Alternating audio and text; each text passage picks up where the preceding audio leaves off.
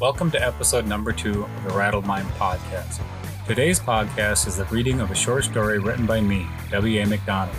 It is from a collection of short stories called Rattled Mind. I am using AI to do the reading because I read too fast. Today's story is called Preventative, which is the second story from the book. In a moment, I'll explain the inspiration behind Preventative. Thanks for spending time in my rattled mind. I was never good at predictions. Somewhere in the mid to late 90s, after discovering email, online banking, and electronic bill pay, I predicted that the post office would be gone in 10 years. Resilient damn thing, isn't it? I also predicted a few years later that eventually everyone will be on some sort of psychotropic medication. Every mood would be a clinical diagnosis, and your family physician would prescribe a fix in pill form. My imagination took this one step further and decided that waiting for a prescription was not going to be good enough. The government would force a preventative on all of it. I used to like it here. Long ago, when I was a child, this was where I went to escape boredom, loneliness, obscurity. Things are different now. It is a mess. When I was a child, it was here I could find solace from the world around me. When I needed to escape, I retreated into my mind and the worlds I created here. I set out on exciting journeys where anything was possible. I flew starfighters against alien invaders and saved the world. I explored the deepest oceans and discovered new life forms. Here the most beautiful girls in the world always fell in love with me. None of that is possible now. It is like a thick fog fills the place. No, denser than fog, it is more like pulled cotton balls. Thin filaments stretch throughout my mind, creating what appears to be easily broken barriers to my thoughts. However, as I push against those stretched fibers, they build up, bunching together, cutting into me, and create stronger, thicker strands. Putting together coherent thoughts seems impossible. All I can manage is confusion. When a thought sparks, or an idea begins to blossom, I reach for it, but cannot grasp it. It is always just out of reach. Why am I so confused? I wonder, what is going on? I pull back and look around, turning, searching for something I can grasp. Then through the crisscross of filaments, I see something I missed. Details are hard in this scattered frame of mind, but I am sure I see a wall. If I shift my head to the left, looking through a different pattern of fibers, I see a brick wall. Then, if I turn so that I see the wall through my periphery, I see the irregular pattern of riveted boilerplate. Yet, the representation I see the most often is a stone wall. Like the internet pics I have seen of old stone fences that crisscross England.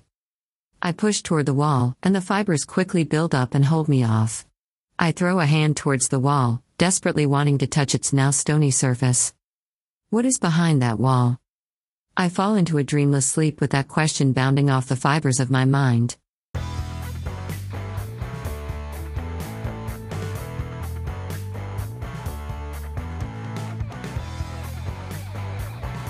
When I wake, it is dark and time is lost to me. I wish days would have passed, but a part of me knows it has only been hours. I can smell myself, my sweaty sheets, cigarette smoke. I turn my head and see the flickering glow of purple neon through a tear in the blind that covers my window. Sadie's Ladies is open, I whisper hoarsely into the darkness. In some recess of my mind, it registers that the scar glows purple starting around 10:30 p.m. I have not risen from my bed since before dawn, and my bladder screams for relief. I roll out of bed and with effort stand erect. Instantly my head whirls, and I feel as though the world tilts at a precarious angle. Reflexively my palm slaps the wall for stability. As I move, my joints protest with the pain of stiffness, forcing me to shuffle my way to the bathroom. I use every available handhold to keep me from falling off the steeply slanted floor. For a moment, I gaze down at the shadowy outline of the toilet, pondering my next move. Lacking confidence in my balance, I turn and fall to the seat. With frustration, I lift my ass and yank my briefs down. I tuck and sigh with a diminishing pressure. Then a foul smell assaults my sinuses, causing me to tip my head back and to the left to escape the foul odor. God, what were they putting in me? I croak through dry lips. Shaking off what I know is not the last drop, I stand and pull up my briefs. Still unsteady, I maintain 3 points of contact to balance myself at the sink. My left hand gropes for and finds the light switch. Even though my eyelids squeeze shut against the flaring light, my head explodes with pain. When I open my eyes, they close involuntarily against the fluorescent front. This cycle continues until my eyes become accustomed to the sterile white light. I think my eyes are broke, I whisper at the warped visage in the mirror. I lean in, because I do not recognize the face looking back at me. Bloodshot whites blend with the copper band of my irises. Irises stretch thin around dilated pupils. I take note of my ashen skin and gaunt features. 5 days of growth color my jawline a darker brown than the greasy mat plastered to my skull. I tilt my head and the subtle movement renews the throbbing between my temples. Is it worth it? I ask the stranger looking back at me. He does not answer, just looks at me with those reddish copper eyes. My mouth feels as though the same cotton that clouds my mind coats my tongue and the membrane surrounding it. I remember a small plastic cup with hard water stains on the outside. I locate it, activate the faucet, and fill the cup. I take a deep breath, let it out, and lift the glass to my lips. It feels as though the liquid never reaches my stomach. I am so dry, the tissue between my teeth and stomach absorbs it greedily. I wait a moment for my stomach to complain. Getting none, I fill the glass again, and sip the contents slowly. Timidly, I stand erect without support. My head pounds and my joints continue to ache, but the world is closer to even. Take the preventative, echoes in my head. Is it worth it? I ask again, is all this suffering worth life without it? After a moment, my reflection shrugs. With some effort, along with ignoring the throb in my head, I can pull details out of the cotton. The government of Blue America puts the preventative in our protein sources. As best I can recall, the government subjects everyone to the preventative, at least everyone who is beyond the age of infant formula and baby food. That is because most everyone gets his or her nourishment from the public commissary. Here in Blue America anyway, I say to my reflection. I am almost certain that the preventative did not come into my life until adulthood. I search hard for a hint in my broken memories, still I cannot remember exactly when, but I do recall slices of life before it. Was it high school? No, I know it was not. The Center for Mental Health did not require it then, not yet. I focus harder grasping for when. With effort, the origins of the preventative become a little clearer. Once it was approved by the FDA, the CMH mandated that only criminals and the mentally ill were required to take it. Am I crazy? Did I commit a crime? Why am I addicted to the preventative? If not high school, when? Then it dawns on me, most of the memories before joining the army are there, within easy grasp among the fibrous mess of my mind. Take the preventative, rings between my ears. Yes, take the preventative. I remember now when I started taking it, basic training. I joined the army to escape the wearisome mediocrity of living in a white trash lower middle class trailer park. I wanted to fly helicopters, and that was my ticket. Do my time, I thought. Get my wings, come back to free America, and live the good life as a commercial jet pilot. Maybe, if fate really smiles on me, I move up to low Earth orbit transport pilot. That dream didn't pan out, my reflection says, stating the obvious. Now I want the preventative out of my life. I want a clear head. I want to be my own man. But is it worth it? I take another gulp from the cup and contemplate how I feel versus how I imagine life without the preventative. For a long time, I stare into my own bloodshot eyes as I weigh out several possible futures. I decide life without it is my future, and that standing here is not getting me any closer to relief. So far, sleep seems to offer some escape, so I shuffle uneasily back to bed. To this point, one of the symptoms of preventative withdrawal is the lack of dreams. As I lay down, my mind's eye glimpses the wall. I perceive it as rusted boilerplate steel. I notice rivets are missing, and along the top edge, large sections have rusted away into dust. I can only imagine what lies beyond, but I do recognize that its condition deteriorates with each passing day of preventative withdrawal. What nightmares do I face once the preventative releases its hold? I ask the glowing purple scar before closing my eyes.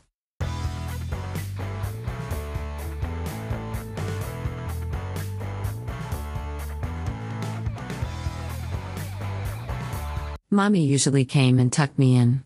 Where was she? I looked at the bars that were supposed to confine me, and then up at the rocket ships and planets circling lazily over my head. Judging by the ruckus and laughter coming from down the hall, I was not home alone.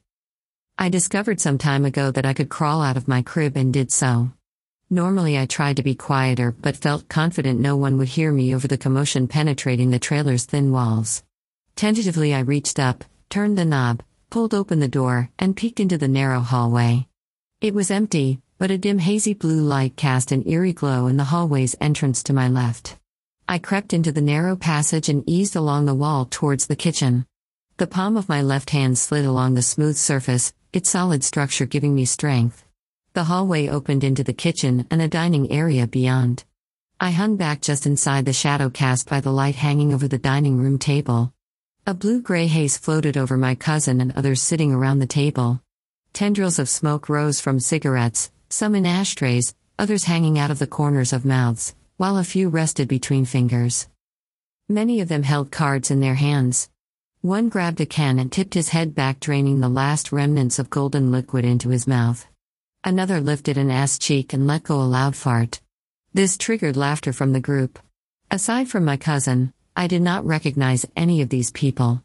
They were strangers in my mother's home. They talked too loudly, cursed, and laughed even louder. One slammed his fist on the table, making me jump in unison with the beer cans and ashtrays scattered about the table's surface. I stared in dismay, afraid of discovery, but badly wanting to find my mommy. I creeped out a little more into the kitchen, leaving the security of the shadows. I tried to investigate the living room that lay beyond the scary people. It was hard to see anything through the smoke and the shadows cast by the hazy light. I leaned left, right, up on my tippy toes, trying to see into the dark places. Despairingly, I decided there was no one there. I retreated to the safety of the shadows, and then my room. Was my mommy in her bedroom? I doubted it. She would never allow such a commotion when I was supposed to be sleeping. Back in my crib, a memory offered some comfort. If I cried out for a glass of water, my mommy would come. She always came when I cried. I cried for what seemed like an eternity, when suddenly, my cousin threw open the door, a glass of water in his hand. I stared in disbelief as its contents arced through the air, bathing me in icy liquid. I gasped with a shuddering breath. "Here is your goddamn water. Now shut the fuck up." The door slammed, and I laid there terrified, needing to scream out the air I still held within my lungs, but I feared it would bring my cousin back.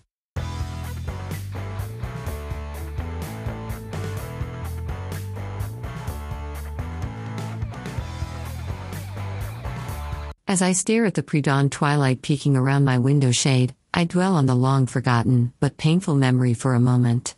That memory obviously predates the preventative. My childhood was not terrible, but moments like that sure did not make it great. Thinking back, I hated being a child, hated childhood.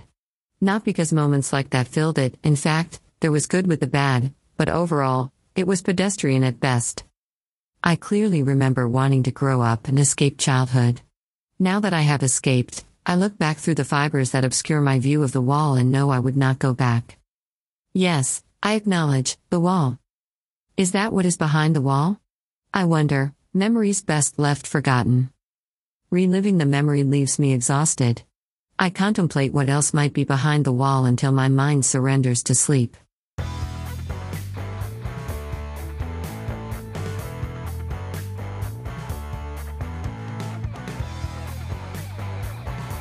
I stare at the ceiling of my tiny apartment, looking beyond the yellow textured surface.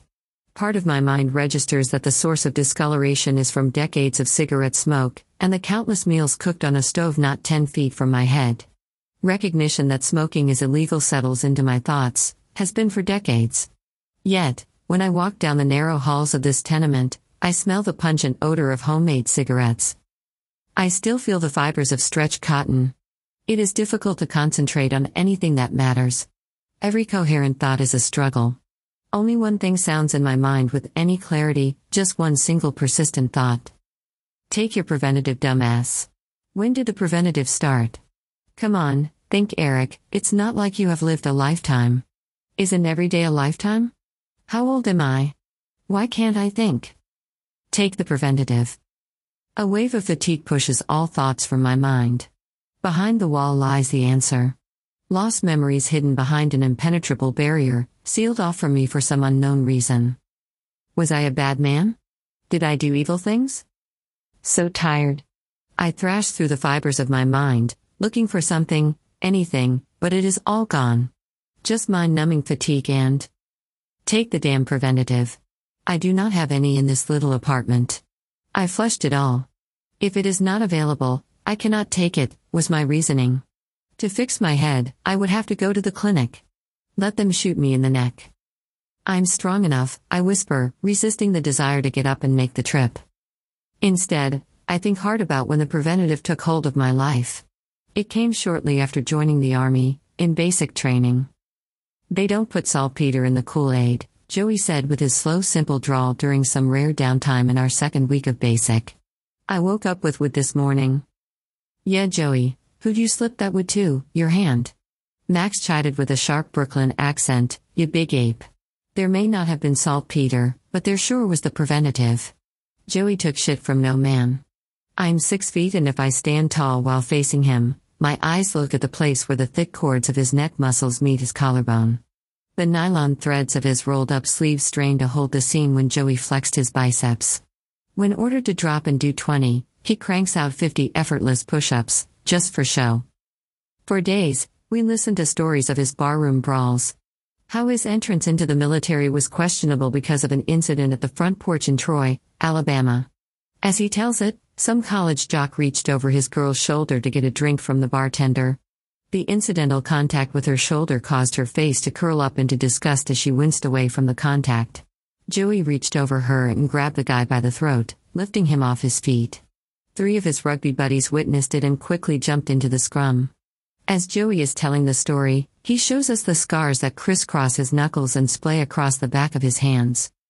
He went to jail, his hands bandaged in prize-fighting boxer fashion. The other 4 went to the hospital, faces almost as heavily bandaged, so Joey says. The guy reaching over Joey's girlfriend, he was still in the hospital when Joey posted bail the following Monday.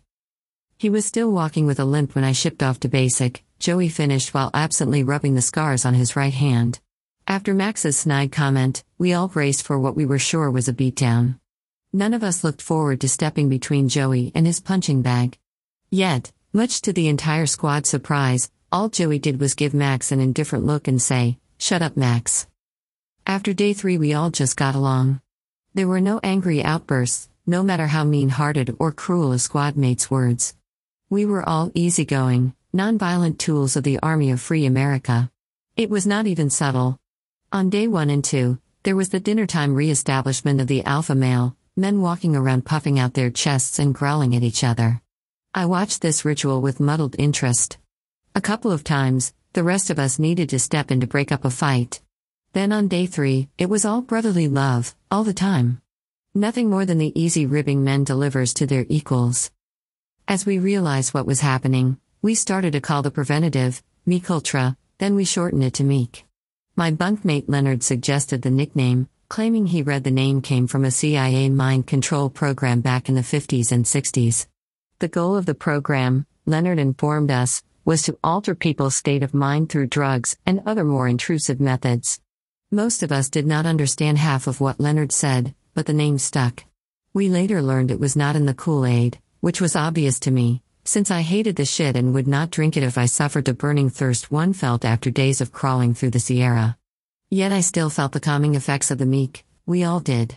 The Army added the preventative to any protein-based foods. The military was the first widespread experiment of the preventative.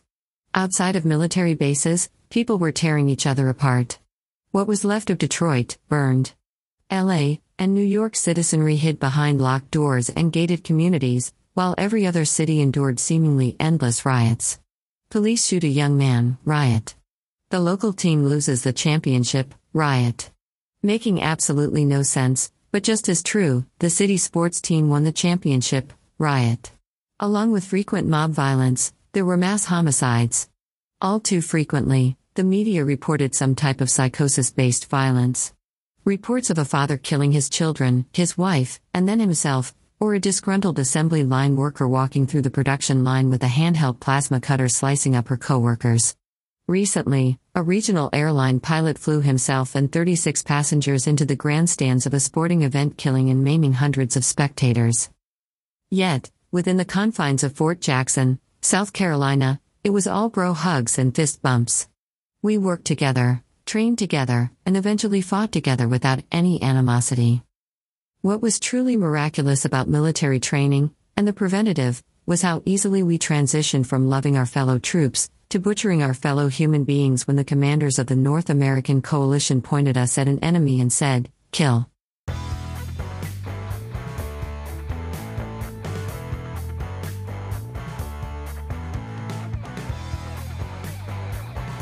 Take the preventative, echoes relentlessly in my mind, its cadence matching the steady beat of my heart.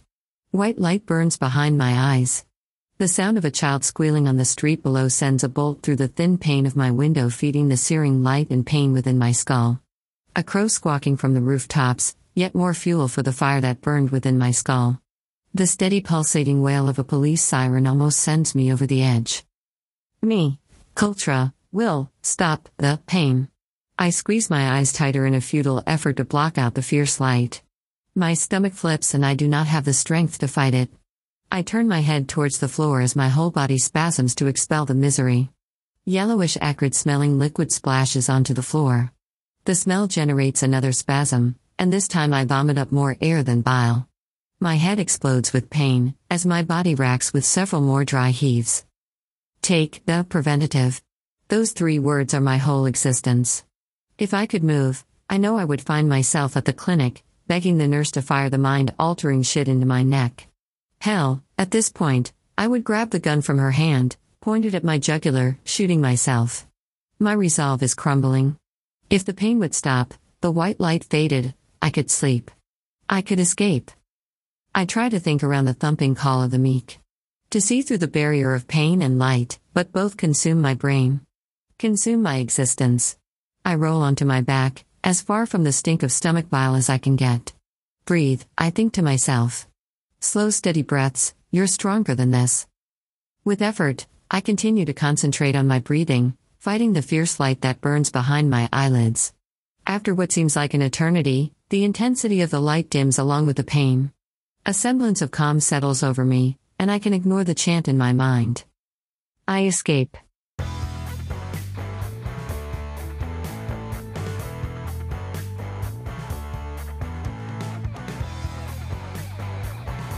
I really need to get up. Take care of the basics. Clean up after myself. Wash my sheets. Instead, I buried my face in the pillow. Normally, the cool caress of a crappy government-issued pillow provides comfort. However, it smells of dried sweat and puke-laced saliva, odors that take away my pillow's ability to comfort. Still, I keep the thin fiber-filled pillow wrapped around my head. My eyes remain closed to the small world of my apartment, while my mind's eye stares at the wall that seals off somber memories. I am afraid. Afraid of what is beyond this preventative-induced barrier to my past. What crimes did I commit? What horrors did I see? Do I want to see into my past? Take the preventative. Echoes quietly in the dull throb that is my head. I wonder, no I hope, that the worst is behind me. Ignoring the preventative's pleas is almost bearable now. How many days has it been? I hear my hoarse voice ask aloud. I think hard, trying to count the cycles of light and dark. The best I can figure, it has been 4 days since I flushed the protein packs down the toilet. Government-issued protein packs, picked up at the municipal commissary, during my bi-monthly visit for nutritional supplementation and medical screening. Feels like an eternity, I groan at the yellowed ceiling. I close my eyes and turn my thoughts inward. Now that the screaming has subsided in my head, the path through the wall is clear. No more cotton, no more filaments holding me back. I know, with a gentle push, I can expose those memories. Then a terrifying thought grips me. What is behind that wall shatters my resolve? What if it sends me to the municipal clinic for a quick dose of meek? I push anyway.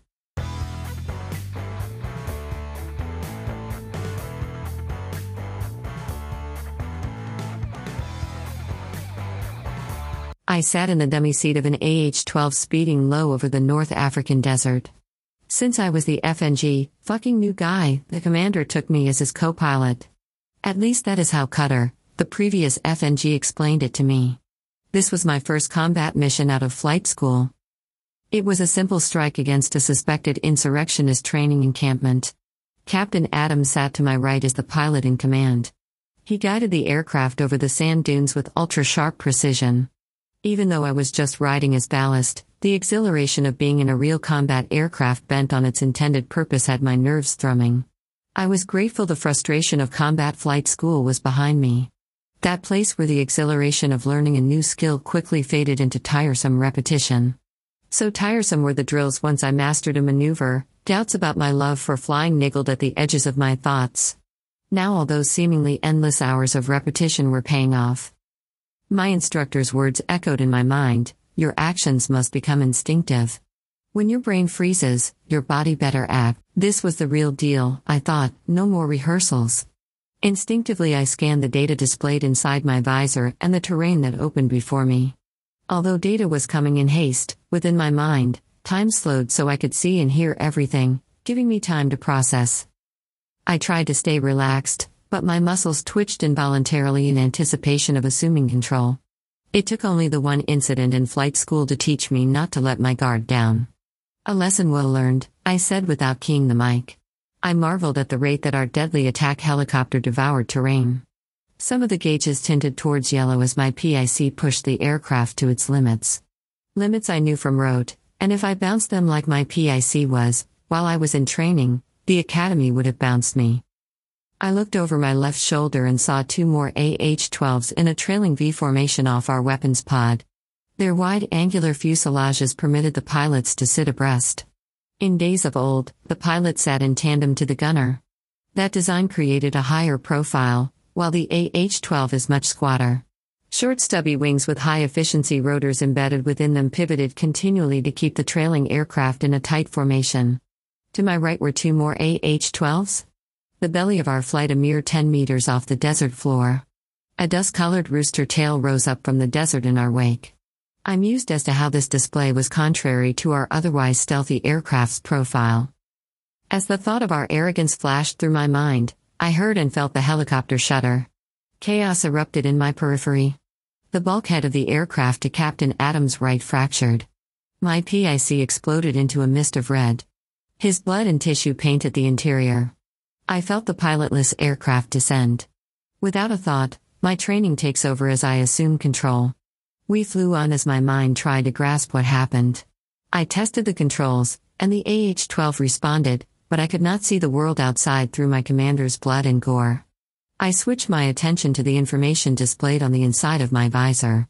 Looking under it, I traded the cyclic to my left hand and with quick icon taps, fed the outside cameras to my visor.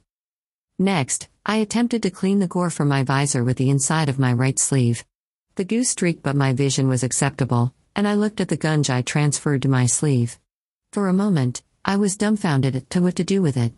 Never mind that I failed to recognize that Captain Adams' innards covered almost everything else.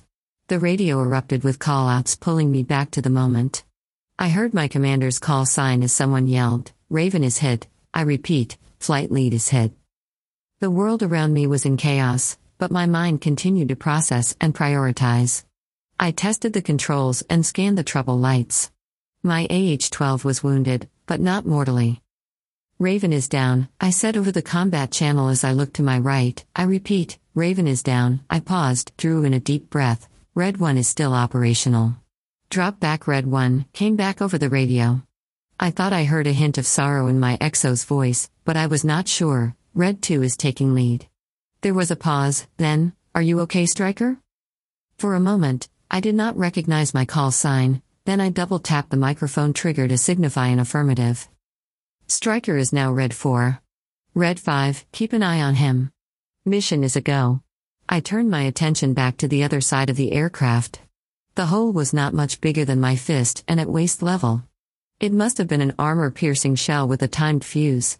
Tendon and muscle are all that loosely tied together the remnants of my commander, but nothing from the waist up was identifiable. My eyes settled on a helmet facing away from me on the glare shield. I traced a blood and tissue-covered spine as it snaked out of the helmet and draped over the edge of the glare shield. I wondered why I did not feel like throwing up.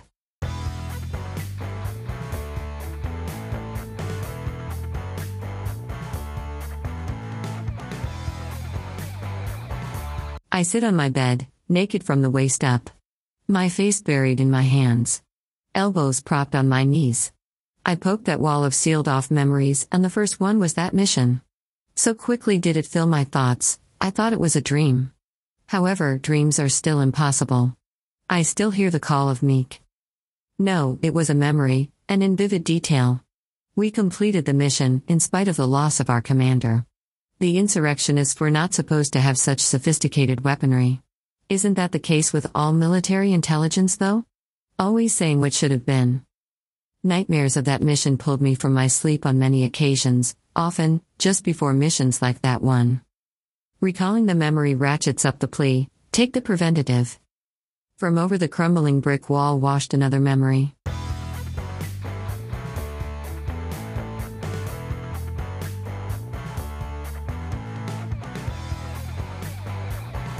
There were not a lot of beautiful days in North Africa, but this day was as close as you can get. It rained the day before, and the infamous desert dry heat became oppressive humidity for a spell. Already, the little bit of greenery that took advantage of the rare moisture shriveled under the desert sun. As I stepped out of my tent, it felt as though the air was once again dry and a little cooler than the last few days.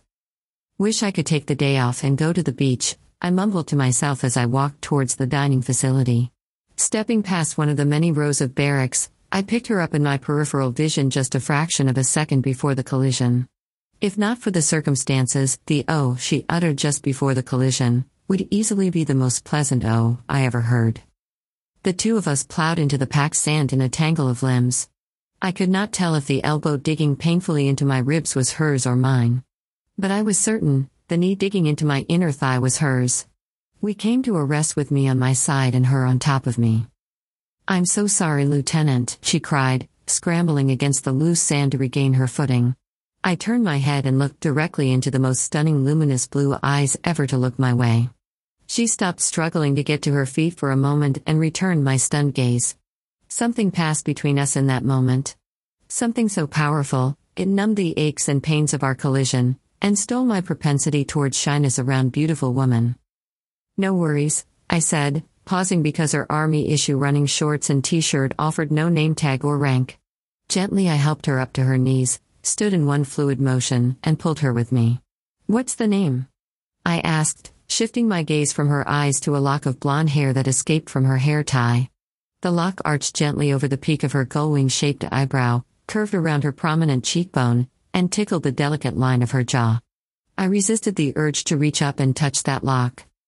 "My name is Ivana, Lieutenant Walker," she answered with that fantastic voice, reading my name from the black rectangle velcroed to my right breast. "Eric," I correct her. "Well, Eric, I am very sorry for taking you out like that, but you did step right in front of me," she chided coyly. Yes, I did. But I wouldn't take it back for anything," I replied with more bravado than was the norm. She studied me for several seconds before replying. "Yes, it was a pleasure running into you. I was headed to breakfast, care to join me?" Again, she studied me, looking me up and down before answering. "I just started my run and would like to get it in before it gets really hot." "Understood," I replied. "Another time then?" "Yes, another time." She looked at her elbows, brushed sand from them, then looked up at me. "I am with Charlie Company, 2nd Battalion. Last name is Hilton. Look me up." "I'll do that," I said, and then as she started to jog away, a worrisome thought occurred to me. "Please tell me you're an officer," I called after her, drawing looks from those in the vicinity. She stopped, turned, and laughed. "Well, of course I am silly," then spun and ran off between two plywood barracks.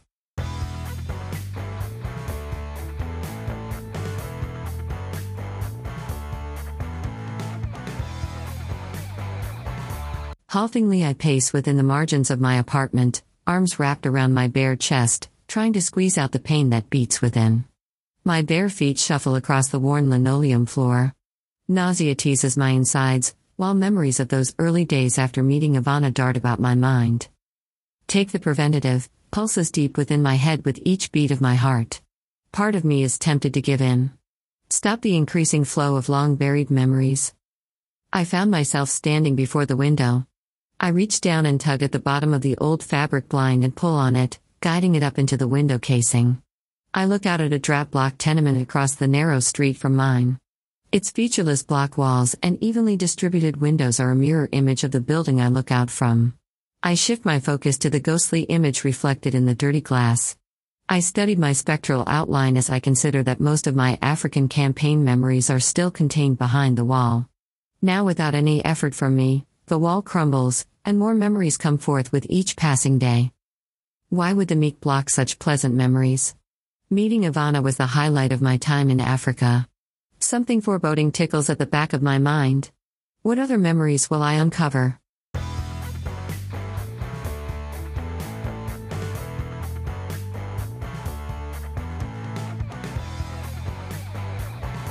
As our relationship developed, and our feelings for each other deepened, I gained a better understanding for the Army's rule against fraternization. Since we were both officers, it did not apply, but I knew deep in my soul that I could not order her into harm's way. When missions required that Ivana's company and mine flew at the same time, I was too busy trying to bring my co-pilot and myself home to consciously focus on her. Yet, I was aware of the distraction she created. I knew I monitored radio traffic for her call sign, but like breathing, I did it instinctively. However, when her company flew off, and mine remained behind, it was maddening. I was in the grips of one of those days. Occasions such as this were mercifully rare, and, in the past, I tried to find distractions. Only to discover such pursuits was pointless. No matter what I did, jogging, engaging in a pickup game of baseball, or attempting to lose myself in some creative pursuit, I found myself pacing the operations center while looking at my watch and listening to the sky. Every time the sound of approaching AH-12s expanded to fill the world, I ran to the flight line. First listening, and then looking for their approach, finally counting the formation as it materializes through the heat shimmers. Now, when I remained behind, I took up a station in the briefing room, feet up on the row of repurposed aircraft seats before me. A tablet propped up on my knee, with some mindless game on the screen. For obvious reasons, I avoided combat simulation games. These mindless games somewhat helped to distract me from the fact that Ivana was flying into increasingly dangerous environments. The insurrectionists are growing in number and getting better at knocking us out of the sky. Like the legend of the Hydra, it appeared every time we killed one of them, two more took their place. We are feeding the beast. I said aloud as I looked up from my tablet, frustrated with the direction my mind had taken. We were not fighting a religion, but poverty. The impoverished of many nations were the origins of the current uprising, and there seemed to be an endless stream of angry young combatants. Could you defeat a movement bred from nothing? Like every enemy in the last half a century, there was no nation, just a belief. At that moment, we fought them in Africa, but they had no country, no borders, and no capital. Based on the drivel the insurrectionists flooded the internet with, they wanted to end what they describe as rampant imperialism, while bringing about a world order that benefited all of humanity, not just the wealthy and privileged. Part of me understood their disdain for the ultra-powerful governments of the world. Having been born a common man, I understood the disconnect between government and its people. Nevertheless, this war was a meat grinder, and so many had died already. Not just on the enemy's side, but ours as well. Ivana and I talked several times about not getting too close to our squad mates, knowing that the bunk next to you might be empty come reveille. Then, within a few days, new meat took possession of the bunk and footlocker. Judging by how quickly this conflict is spreading, the grinder was just getting warmed up. I felt the hum in my bones before my ears picked up the faint drone of high-speed rotors. The sound wiped all thoughts from my mind. The pitch was wrong and there were not enough of them. I checked my watch, and my heart sank as recognition of Ivana's ETA matched up with the digital numbers on its face. I shifted back to the tablet, looking absently at the animated scene waiting for my input. Instead, my attention focused on the sound of the approaching warbirds. I decided that there could not be more than 5 of them, and of those, some were in bad shape. Absently I blanked the screen of the tablet, dropped my feet to the floor and stood. I looked in the direction of the approaching aircraft, then the door. With long strides I crossed the room and out into the desert heat. As the sound of stricken aircraft grew louder, my pace quickened. By the time the AH-12s were clearing the horizon, I was at a full run towards the flight line.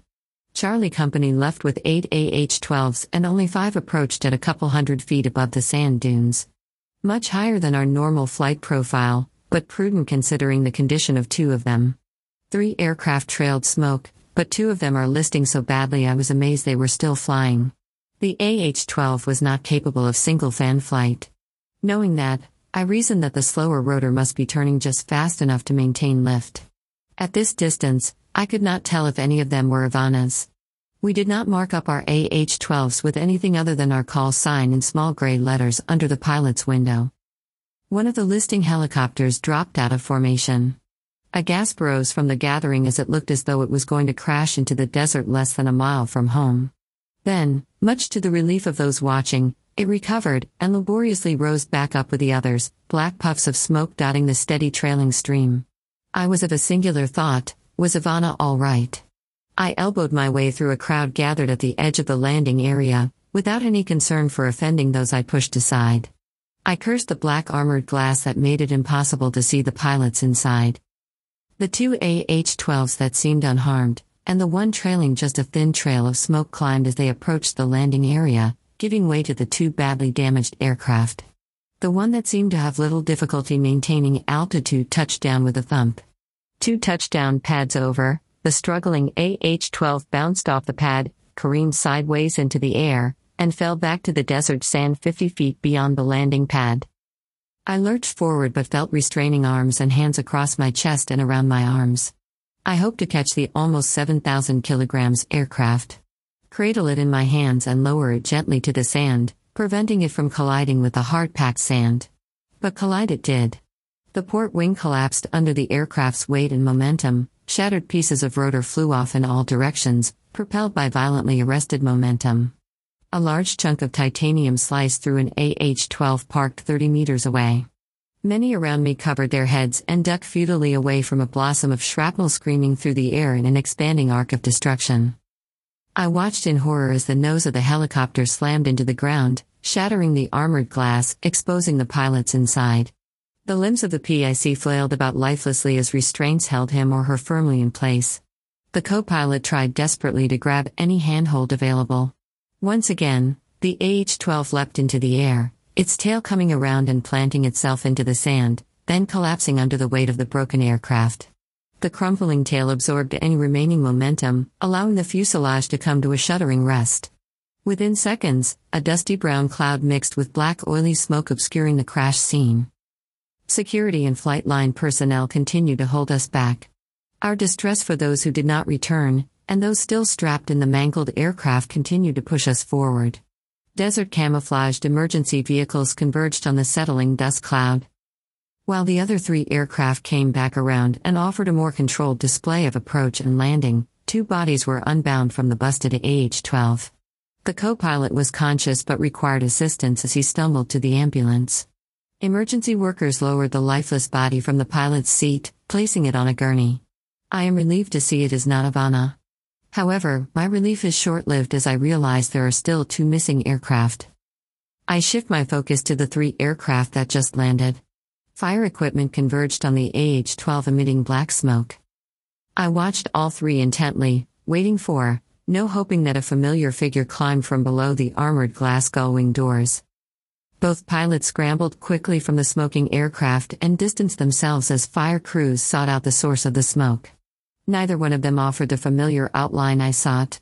With less urgency, first the co-pilot, then the pilot climbed from the AH-12 squatting next to the broken aircraft that did not bounce. Once again, I did not see the truly feminine gait I learned to identify with Ivana. I sought out the 2 pilots from the AH-12 that listed but did not crash. In the chaos of the crash, I did not see them get out of their helicopter. It took several frantic moments for me to locate them. They stood a distance from their damaged aircraft, next to an ambulance, talking to medics. One was female in stature, and I squinted through the heat haze and smoke. The ponytail was reddish, not the blonde I so truly adored. One hope remained, and I turned to that aircraft and saw a sight that forced me to swallow a lump I was not aware of. Ivana was yanking off her flight gloves and stuffing them into her helmet as she first strode, then ran across the hard-packed sand toward me.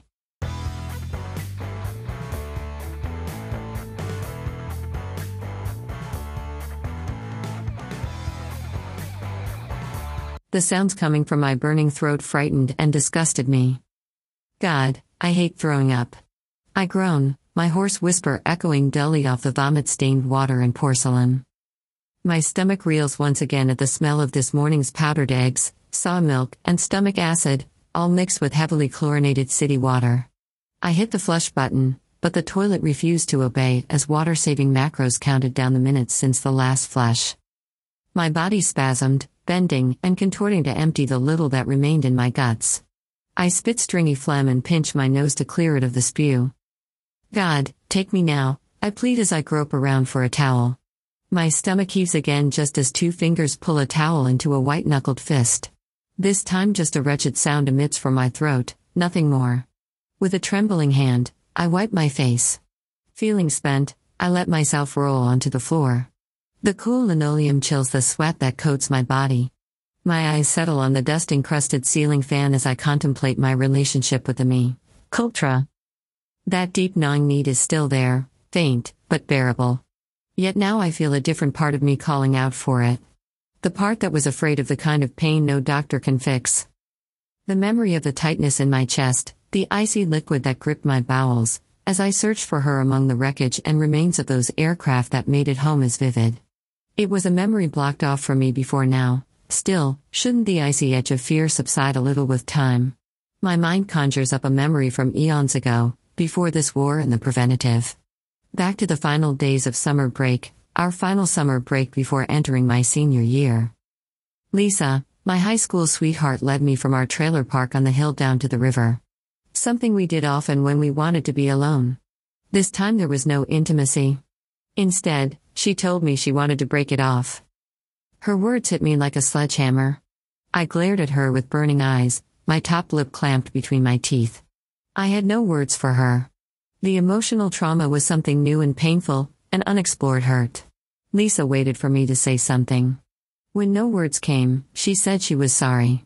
With glistening eyes, she turned and left me standing on the muddy banks of the Minnesota River. The memory of the pain of that moment is still as vivid as the day I lived it. Even though the passage of time had taken the edge off, I still recall how I wanted to die that day. How I wanted to walk into the river and let it carry me away.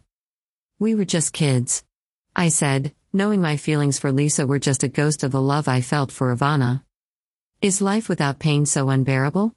I ask aloud, wondering if I want to recall the past, knowing that the meek will stop the pain.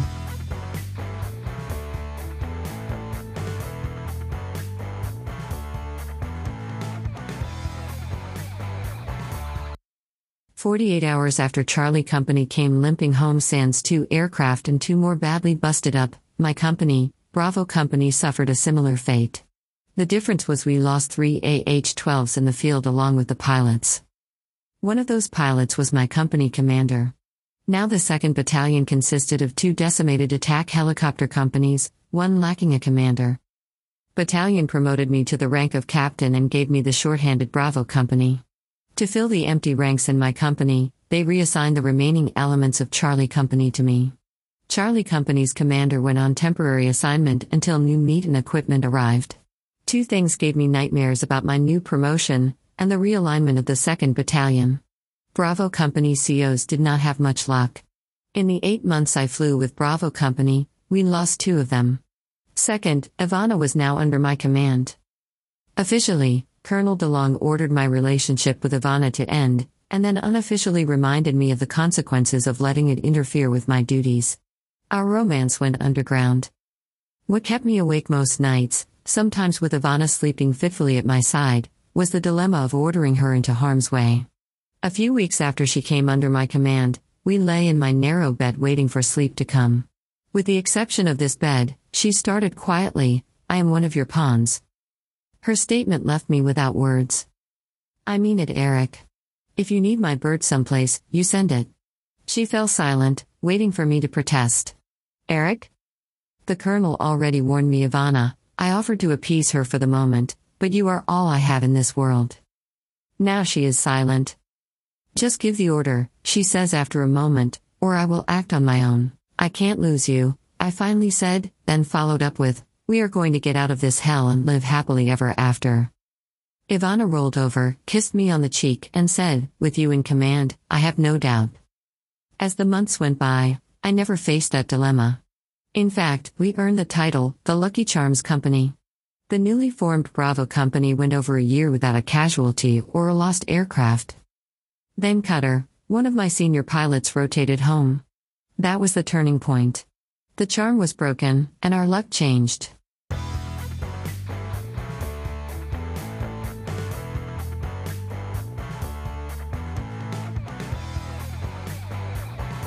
Once again, I stare at the ceiling, listening to the distant cry of the Preventative.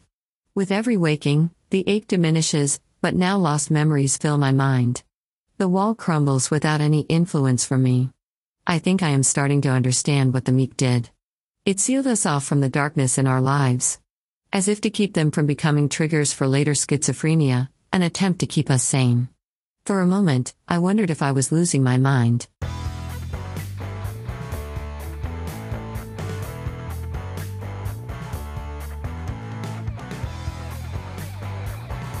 I could not help but flash back to that morning when my commander exploded into fragments of bone and tissue. I found myself in the role Raven played when he bought it. PIC and flight lead, a fresh new pilot sitting wide-eyed in the seat to my left. The setting was different. The fighting moved from the desert to the jungles of the Congo. Instead of my AH-12 skimming desert sand drifts, our rotor wakes generated rolling green waves in the jungle canopy. The insurrectionists are much more sophisticated now than that day 2 years ago. We learned long ago that they were not fighting with stolen, outdated weaponry. They had the latest and greatest, and I cannot help but continually shift focus to the part of my HUD that displayed threat detection. I had seen so many die without any warning. Yet, I still believed I would see the end coming. A notion with no basis in reality. Too often oblivion comes without warning. 1 minute you are shitting your pants, the next minute you are just a stain in the African countryside. We were en route to Kenge to provide air cover to our ground pounders in an effort to take the city of Kenge back from the insurrectionists. Once the troops made initial contact, the fighting was fierce, and I directed my birds as calls came in to engage rooftop mortar placements and heavy machine guns. As the fighting intensified, the insurrectionists started to involve civilians. I ordered the flight to use precision-guided munitions only. Do not shoot the civilians. If they do not appear armed, don't shoot them. I commanded over the flight channel. It's not like they are wearing uniforms, Blue 4 shot back. If you don't see weapons, don't engage. I responded, allowing emotion into my voice. Blue 4 double-clicked his mic switch in acknowledgement and swooped between low buildings to take on an old Humvee with a heavy machine gun mounted on top. Blue Flight, this is Delta 2, we have incoming bad guys on the West Highway. Can you hold them off until we can move troops? I heard from the XO on the ground. Roger, Delta 2, we will engage. I called out to Ivana, Blue 3, West Highway, I will cover. Engaging, Blue 3 responded and within moments buzzed past me. Setting up as her cover while she engaged the targets on the highway is not outside of doctrine. She was an available asset, and so was I. As she engaged a convoy of armored personal carriers, I spotted a mobile anti-aircraft battery further west. Heads up Blue Flight, we have anti-aircraft in the area. I announced over the flight channel while my co-pilot targeted the placement. We whacked the first one, and a second appeared around the corner. I checked our weapons stores, and set up to engage the second mobile launcher. Blue Flight, this is Delta 1, we have heavy cannon fire coming from a rooftop east of town. Requesting air cover, came over the combat channel. Quickly I performed an inventory and realized I only have one bird available. I listened to the radio traffic, and it confirmed that Blue 3 is the only AH-12 not directly engaged with an enemy target. I knew I already waited too long to commit assets but continued to listen in hopes that I would not have to send Ivana alone to engage a heavy cannon. I heard a mic click just before I made the decision. Blue 3 is en route, Ivana called out over the flight channel. A part of me wanted to scream out, no. Yet others were counting on me, and for me to ensure we functioned as a team. My co-pilot was still busy targeting mobile anti-aircraft that is a threat to us all, so I could not protect her. Affirmative Blue 3, engage the target, I finally said. As Strato, my co-pilot confirmed another kill, I quickly flew along the road double-checking that there are no more targets. In my mind's eye, I saw Ivana flying alone over the city. Ahead of her, a large caliber heavy machine gun was thumping rounds from a rooftop to the troops below. All it would take was an alert ammo tender to spot her aircraft and direct the gunner to turn the heavy weapon on her. With enough force to make Strato and me grunt under the strain of high Gs, I pulled the AH-12 around and pointed it towards the city. I pulled in power and nosed the aircraft over, willing it to accelerate faster than its limits. We cut across the jungle that separated us from the city, while I searched desperately for Blue 3. I spotted her hovering in an evasive manner as she tore into the heavy machine cannon with her own 30mm cannon. The chain gun was wreaking havoc on the placement. Sparks and pieces of concrete flew into the air as a 30mm ripped into the rooftop, the cannon placement, and the small squad of insurrectionists manning it. Finally, an explosion rocked the nose of Ivana's AH-12 backwards as the ammo store exploded. For a moment, I was terrified that the explosion damaged the attack helicopter, but Ivana quickly corrected the helicopter's attitude and swung around, scanning the city's skyline. I began to relax when the radio erupted with 3 words that send ice down any pilot's spine. "Rocket, rocket, rocket." Blue 3 called out, and her AH-12 lurched right as she attempted to dive below the projectile. She was not quick enough. The heat-seeking missile impacted with the fuselage just in front of the port engine intake. Much of that side of the aircraft, along with the co-pilot, port engine, and the rotor system disappeared in an expanding ball of fire and shredded armor.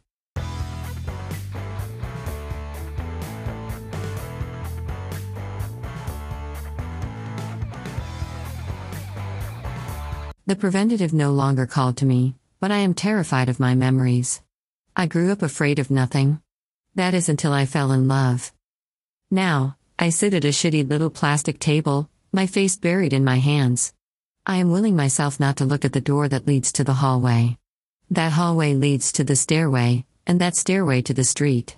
Just a few short blocks away was a clinic, and the end to all these painful memories.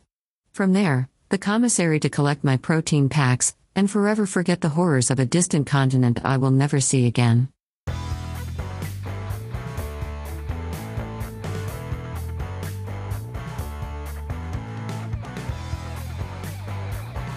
The crippled aircraft spun helplessly into a collection of low residential buildings. I watched in dismay as it crashed through a low roof and exploded on impact.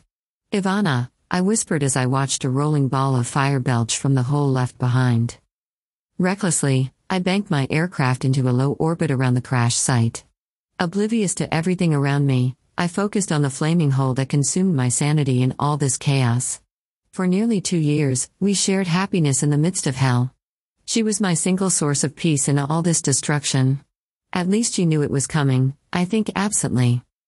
Rage boiled away the constant fog of the meek, clearing the way for unfamiliar thoughts. I saw insurrectionists running through the narrow streets towards the crash site. Without thinking, I tapped out commands that told the computer to target them. Within seconds, a 30mm chain gun mowed down humans like so many blades of grass. Weapons-free blue flight. I shouted into the comm, "Engage all targets."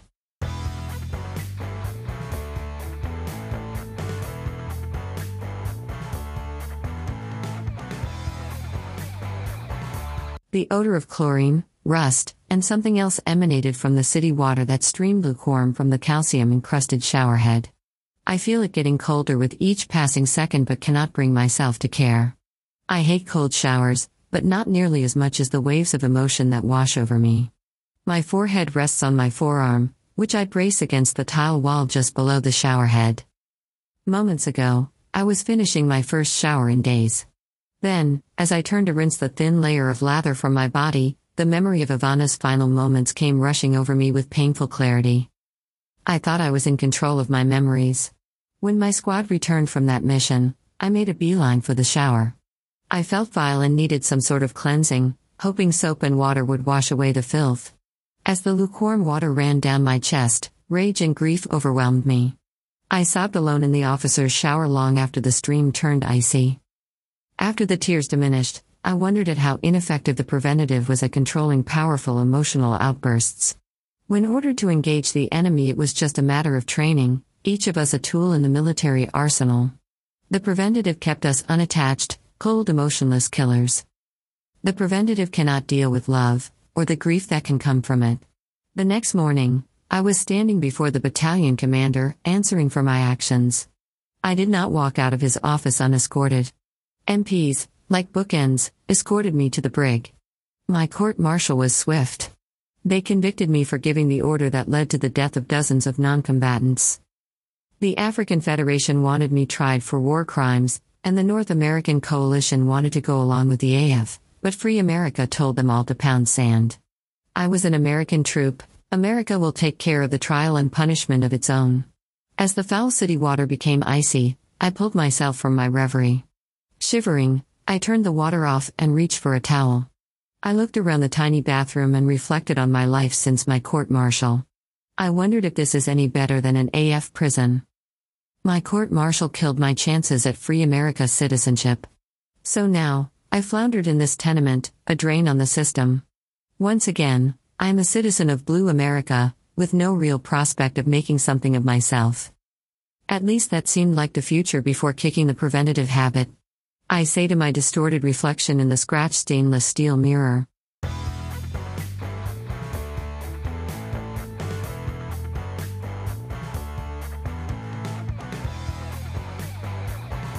I bathe in the heat of the midday sun, enjoying a near cloudless sky.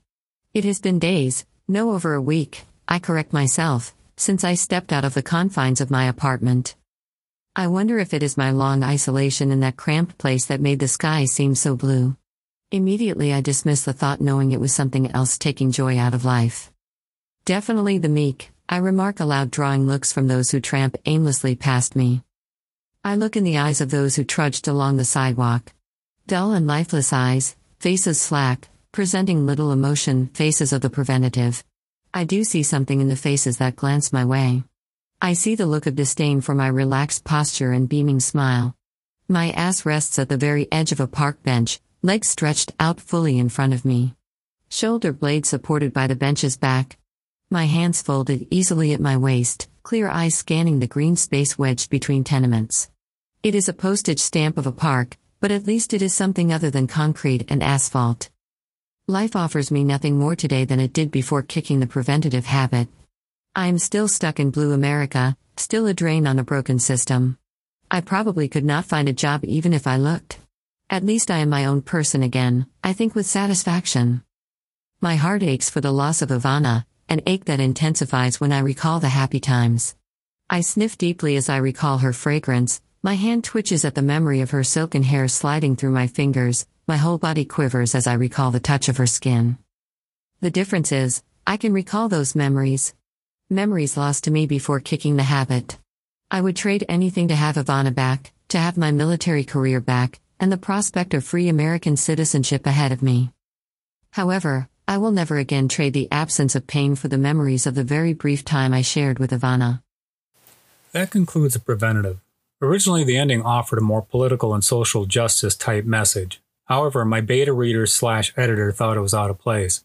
To this day, I am tempted to put it back, but for now, we'll keep it as published in the book. Thanks for listening. That concludes this episode of Rattled Mind. I want to thank you for taking the time to listen to my story. Hopefully you enjoyed this little peek into the workings of my rattled mind. If you'd like to sample some of my other stories, please visit my website at wamcdonald.com.